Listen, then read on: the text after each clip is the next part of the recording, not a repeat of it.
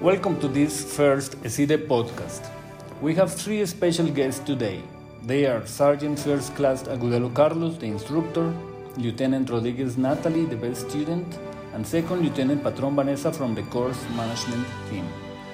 And today we're going to talk about a course we just finished here in our Army language school, Peacekeeping Operations, Technical English. We're going to talk about its contents and dig in what both instructor and students realized and which ideas came out from it. Thank you all very much for being here. I was looking forward to have this conversation long ago, so let's start at the beginning. Why is this course important? And for this, we have Sergeant First Class Agudelo. Thank you very much, sir. So, what is importance for a course like this? I guess the understanding of the ongoing conflicts and geopolitical interactions across nations. These nations strive to have an active role in the international community. For instance, one aspect of the current Colombian foreign policy focuses on strengthening the strategic alliances within the international scope, which can be observed in the Army's aim to develop interoperability by training military members in human rights, international humanitarian law, as well as in a second language. Thus, we can understand the importance of our International Mission and Public Affairs Center, or CEMAI, as well as our School of Languages and Dialects of the National Army, in offering programs that achieve the aforementioned objective, such as the Technical English for the United Nations Peacekeeping Operations course. Thank you very much, Sergeant First Class Agudelo, and thank you very much, Lieutenant Rodriguez, for being here today on behalf of the students of the first Technical English UN Peacekeeping Operations course that has ever been done in the Colombian Army. It is a great honor to have you here today. First of all, I want to congratulate you for tuning on the 2-week course load, and I find it really important to hear your thoughts on the program. Thank you. We are glad to be here with you. I believe this course was a great experience for each one of us. It provided us with real and useful knowledge that will allow Colombian Army members to be more efficient and effective when participating in peace missions, regardless of the environment. With the field knowledge that we acquired, we will be able to serve people and countries, to recover from the scourge of armed conflicts, rebuild societies, and enjoy peace.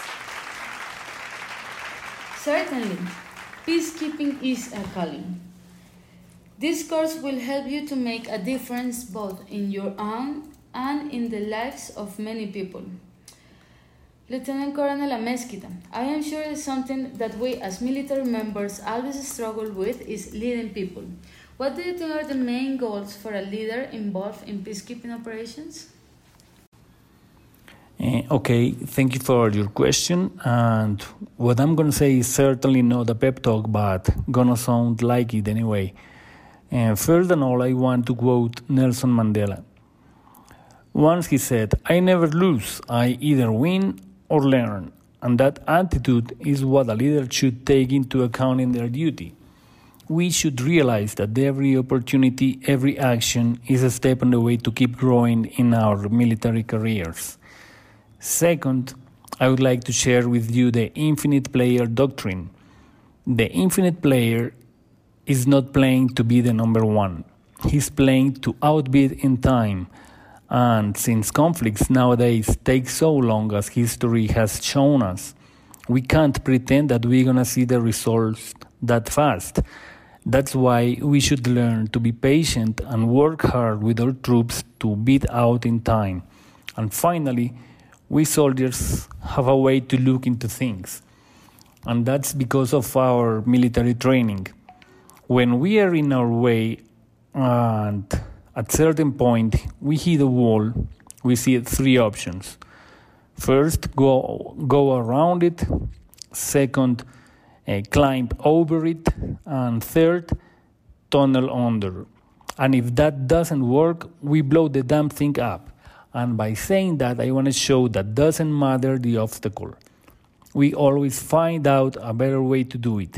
So that's my point of view about the main goals for a leader involved in peacekeeping operations. Thank you so much. Whoa, I think we all can learn from that. That is why it is important to understand that there are certain principles that an army has to take in account when partaking in this kind of operations. Sergeant First Class Agudelo, do you consider that Colombia is prepared to get involved in peacekeeping operations? Okay, this is a really deep question, and it is because peacekeeping missions involve a vast array of aspects. One can participate while accomplishing different goals and roles. However, rather than thinking about the language barrier, we should think about the importance of peacekeeping operations. So, for example, peacekeepers protect civilians, actively prevent conflict, reduce violence, strengthen security, and empower national authorities to assume these responsibilities. So I believe that Colombia can perfectly participate in peacekeeping operations since we are constantly training.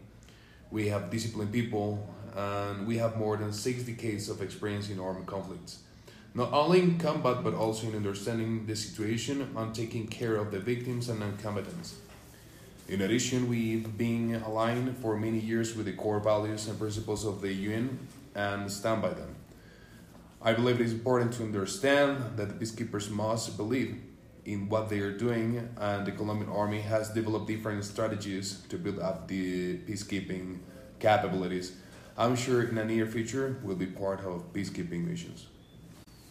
What an amazing insight of the importance of the peacekeeping operations. I do hope that what you are saying becomes a reality soon enough, since the CEMAI and all the schools that are part of it are actively working on improving the Colombian Army peacekeeping capabilities throughout military training, as well as strengthening the presence in the international community.